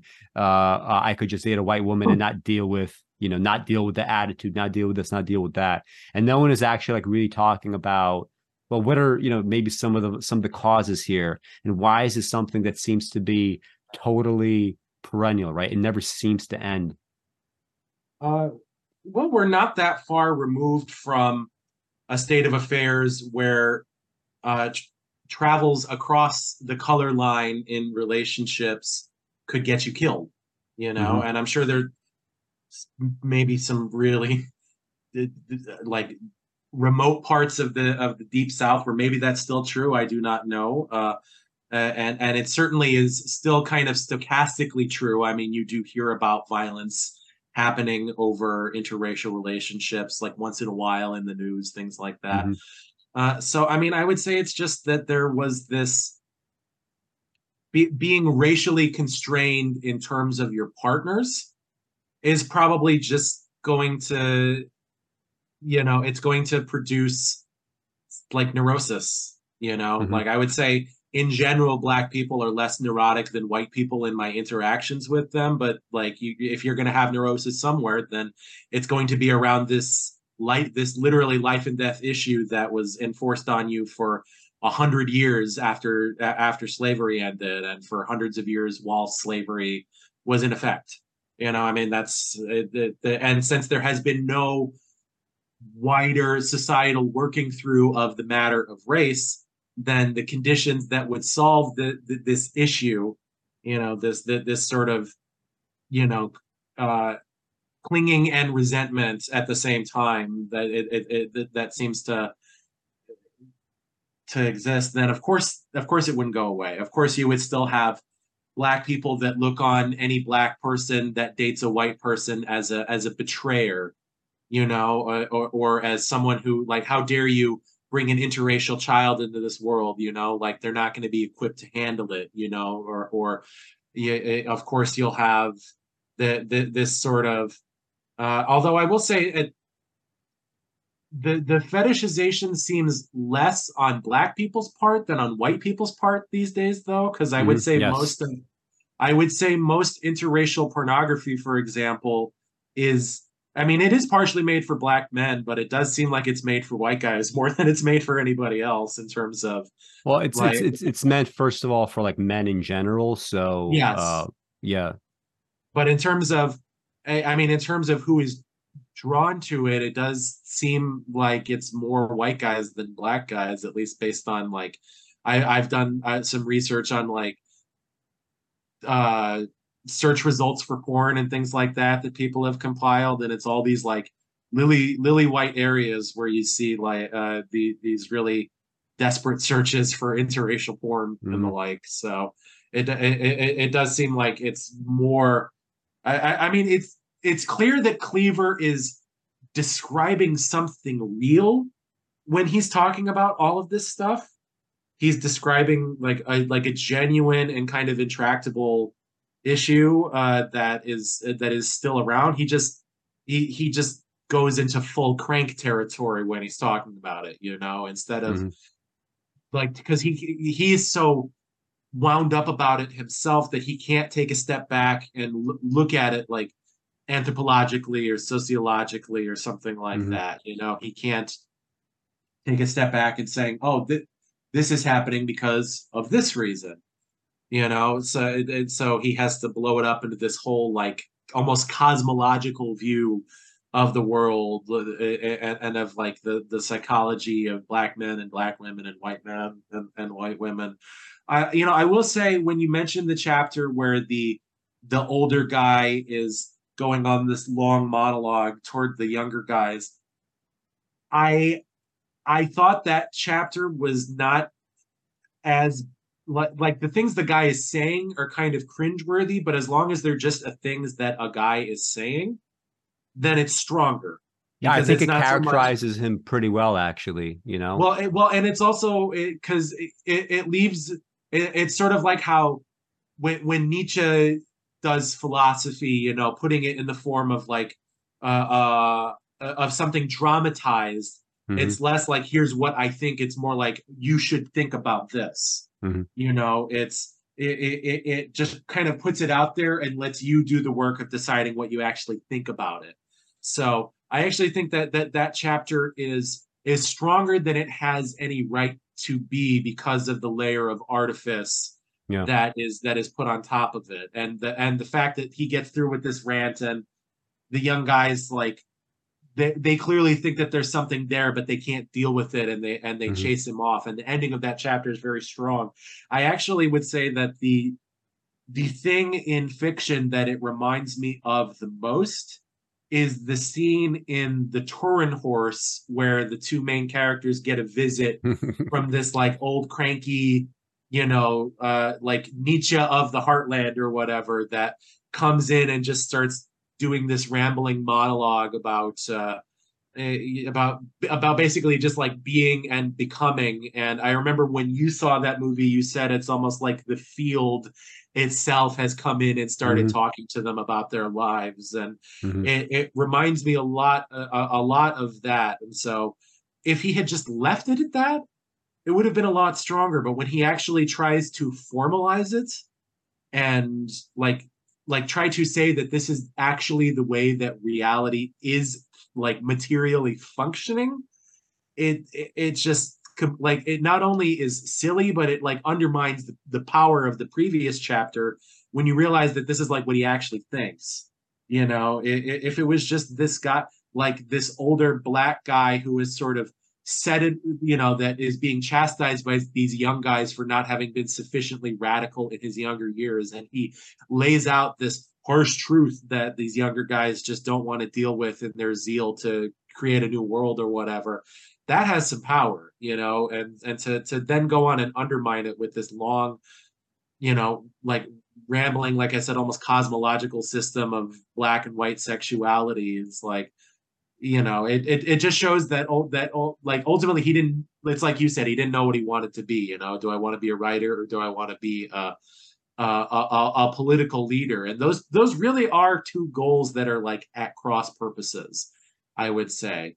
I know Hmm. Stalin had some youthful dalliances in poetry, and I don't know if you've read any of it, but I've heard that it's better than you would think that he would that than it is. But I have my skepticism toward that, I would say. I actually haven't. I probably should because it's the second time you're mentioning this, but Have I mentioned it before? I think so. Like Well, I remember you saying something like it's better than you would expect it to be or something. I've never read it. I just Hmm. I it has a better reputation. Okay. That doesn't mean anything, of course, but Was he writing? I Was he writing in Georgian or? I would imagine that he was writing in Georgian. Yeah, I believe he was, as a matter of fact. Now that Hmm.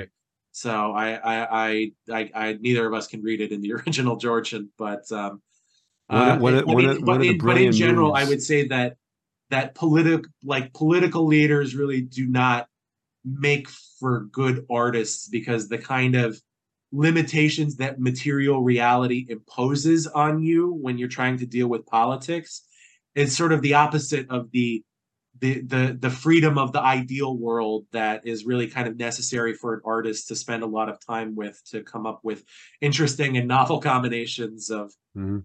whatever discrete combinatorial system they're working with, whatever medium.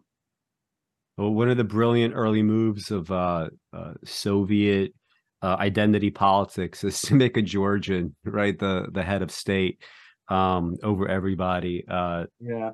Before we close this out, and my final thoughts on Eldridge Cleaver in the book, let's just talk about the Patreon show. So we're going to be talking about COVID stuff. Where I mean, recently Keith was like, "Isn't it kind of weird how the more and more alarming studies about COVID and long-term consequences come out, the less and less of it that we hear unless you're actively seeking it out." Which I started noticing myself back in January 2022 when the first like big study started coming out about long-term COVID, even among the vaccinated and other, even if you don't have, let's say, technically long COVID, the kinds of consequences that you might have.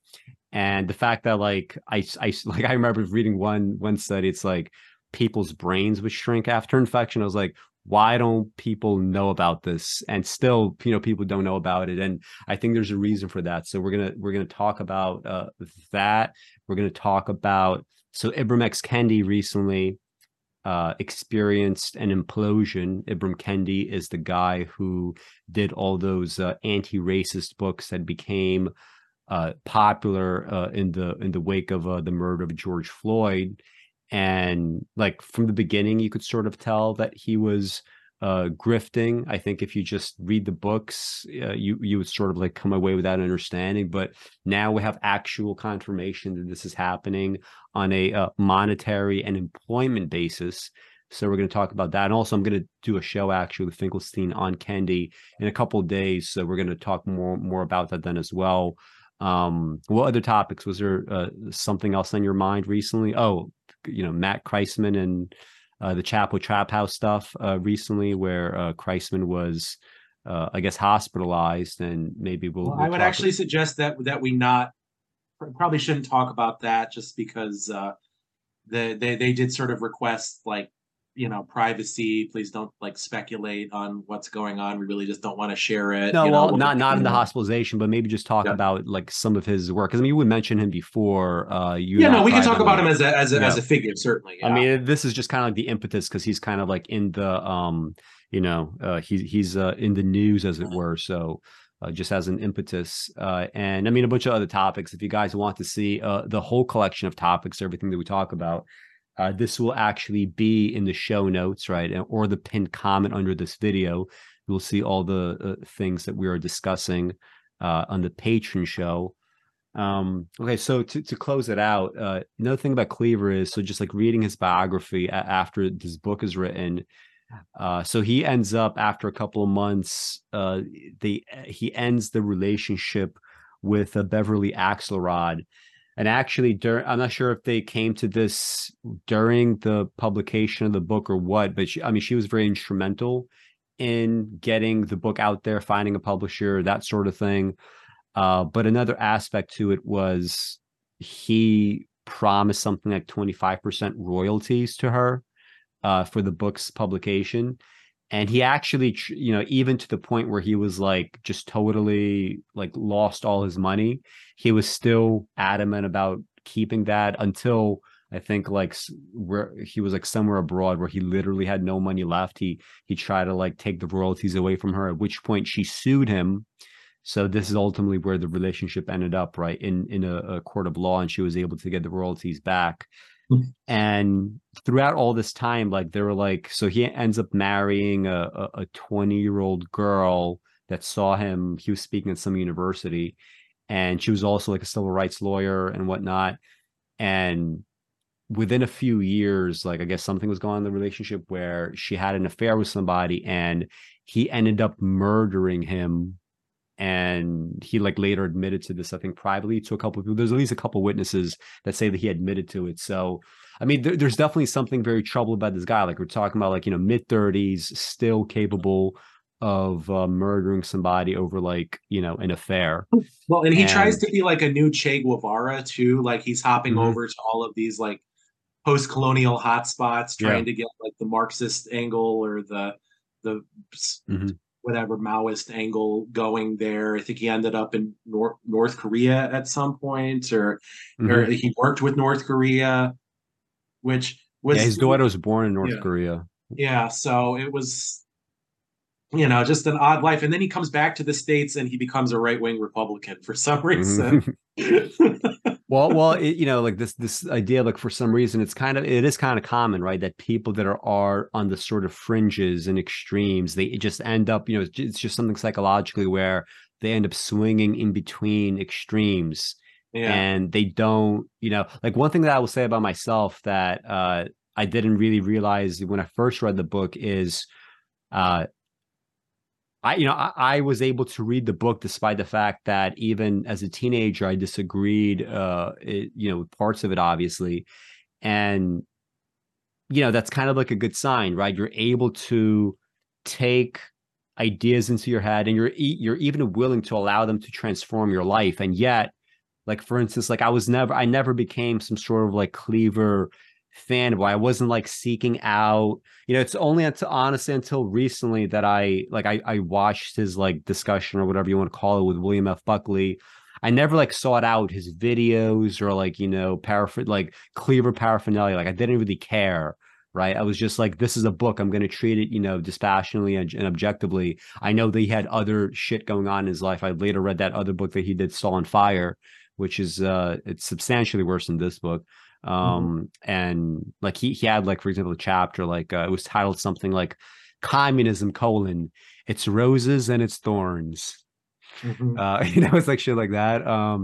But anyway, so yeah, there's definitely like something about him that is like very off psychologically, which is like it doesn't quite surprise me that he was in some ways like very much a writer, right? Perhaps even more so than a leader. It seems like as a leader, he failed again and again and again. It was even kicked out of the Black Panther Party. So, Mhm. but like it kind of makes sense that somebody that is like so troubled would also have these, like artistic kind of inclinations going on.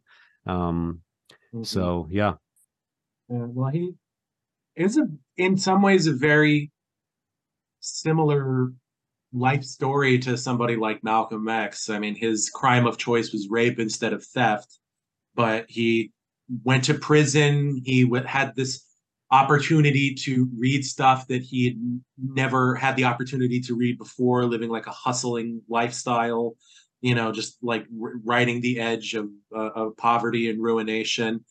And I mean, this is sort of an inherent. I mean, you even see it in the book that that guy Lovejeef, the teacher that comes, he's very very popular, and eventually the prison has to slowly remove him because there really is a genuine potential for radicalization inside of prisons Hmm. because you are actually like you are taking away the day-to-day concern with subsistence that marks the lives of a lot of black people and prevents radicalization, and then they go somewhere they don't have a lot of freedom and you can kind of control what certain things that they're allowed to read and not to read, but they're going to get their hands on stuff, and they're going to have 3 square meals a day, and they're going to have the time and the alone time to read what they have not had time to previously. So Hmm. I mean, there is something about like prison that has the possible to radicalize people, but Malcolm X was just clearly like he, especially toward the end of his life after he had uh embraced, I guess, like real Islam or whatever, and envisioned this multiracial coalition of like love and reconciliation and blah blah blah. I mean, he just clearly was the superior rhetorician and political tactician, and he and I mean, there's a reason that that he got killed and Eldridge Cleaver did not. Hmm. Despite the fact that both of them defected from the Nation of Islam. Hmm. There's a reason that he. I mean, he just like artists are like inherently a little bit clownish. Like there is an immaturity that marks most artists, and that would prevent them from being effective political leaders. Hmm. And but he thought he could do both, and in the end he ended up doing neither. Hmm. He thought that he could be both like a brilliant thinker and a brilliant writer and a leader of men. And in the end, he wasn't really any good at any of it. And he definitely wasn't going to be. He definitely wasn't going to be a leader, but he could have been an excellent to great writer if he had like gotten over some of his psychosexual hangups and stopped like cosplaying as a revolution. I mean, I guess he was actually trying to lead a revolution, so it wasn't cosplay, but it was effectively cosplay because it didn't go anywhere. Hmm. Like so I don't know. It's an interesting book. I'm not like sad that I read it. It certainly could not have the effect on me that it had on you as a young person. Imagine Where that you, it did. yeah, Imagine that it did, right? I imagine your life was transformed right now. yeah. No, my transformative thing was another very flawed work. Was seeing the movie There Will Be Blood when I was 18, Hmm. just because that was the first.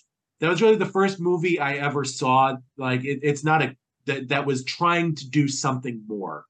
I now know as a more venerable scholar of the cinema that it fails in a lot of ways. It's not nearly as good as it thinks it is, nor as it was portrayed at the time. But it did open up the possibility that like a movie could be like it could contain something more than just like the normal things that a movie contains that you pay $8 for. It didn't just have to be a superhero movie or whatever. That movie and oddly enough, the movie Ratatouille were both that for me in the sense that they spurred me to start seeking out, you know, they spurred me to start seeking out more and more and more movies and find more stuff that contained those kind of qualities that I identified in those two movies that I wanted to experience again, basically, you know. So, Mm. uh, but I wouldn't I do a show about There Will Be Blood because there's not nearly as much to talk about. yeah. I started making ratatouille all the time after the movie came out, so it also had an Ratatouille's influence good, on me. man. Yeah, Not with nice vegetable heavy stew. yeah. That's the thing Over couscous, over like a yes. couscous that you make with like any one of those like seasonings where it's like I don't know, Trader Joe's like 21 seasoning salute, like whatever it is, just dump that into the water, butter, perfect couscous, right? Like nice and Yeah. salty with like a little bit of like onion and pepper. Yeah, I mean, Um, objectively, that's how people should be eating, right? Like large quantities of vegetables, like a small mhm, quantity of grains, and then occasionally you can have what's the meme? You can have little of meat as a treat. You know, mhm. that's but you know, it's harder hard to wean people off of meat. I must say that's one of the things that quashes my hope. Yeah. All Well, right. anyway, let's So move on to the patron show. yeah, so we're gonna transition to the patron show. Thank you guys for watching thus far. Like, subscribe, and we will see you again quite soon.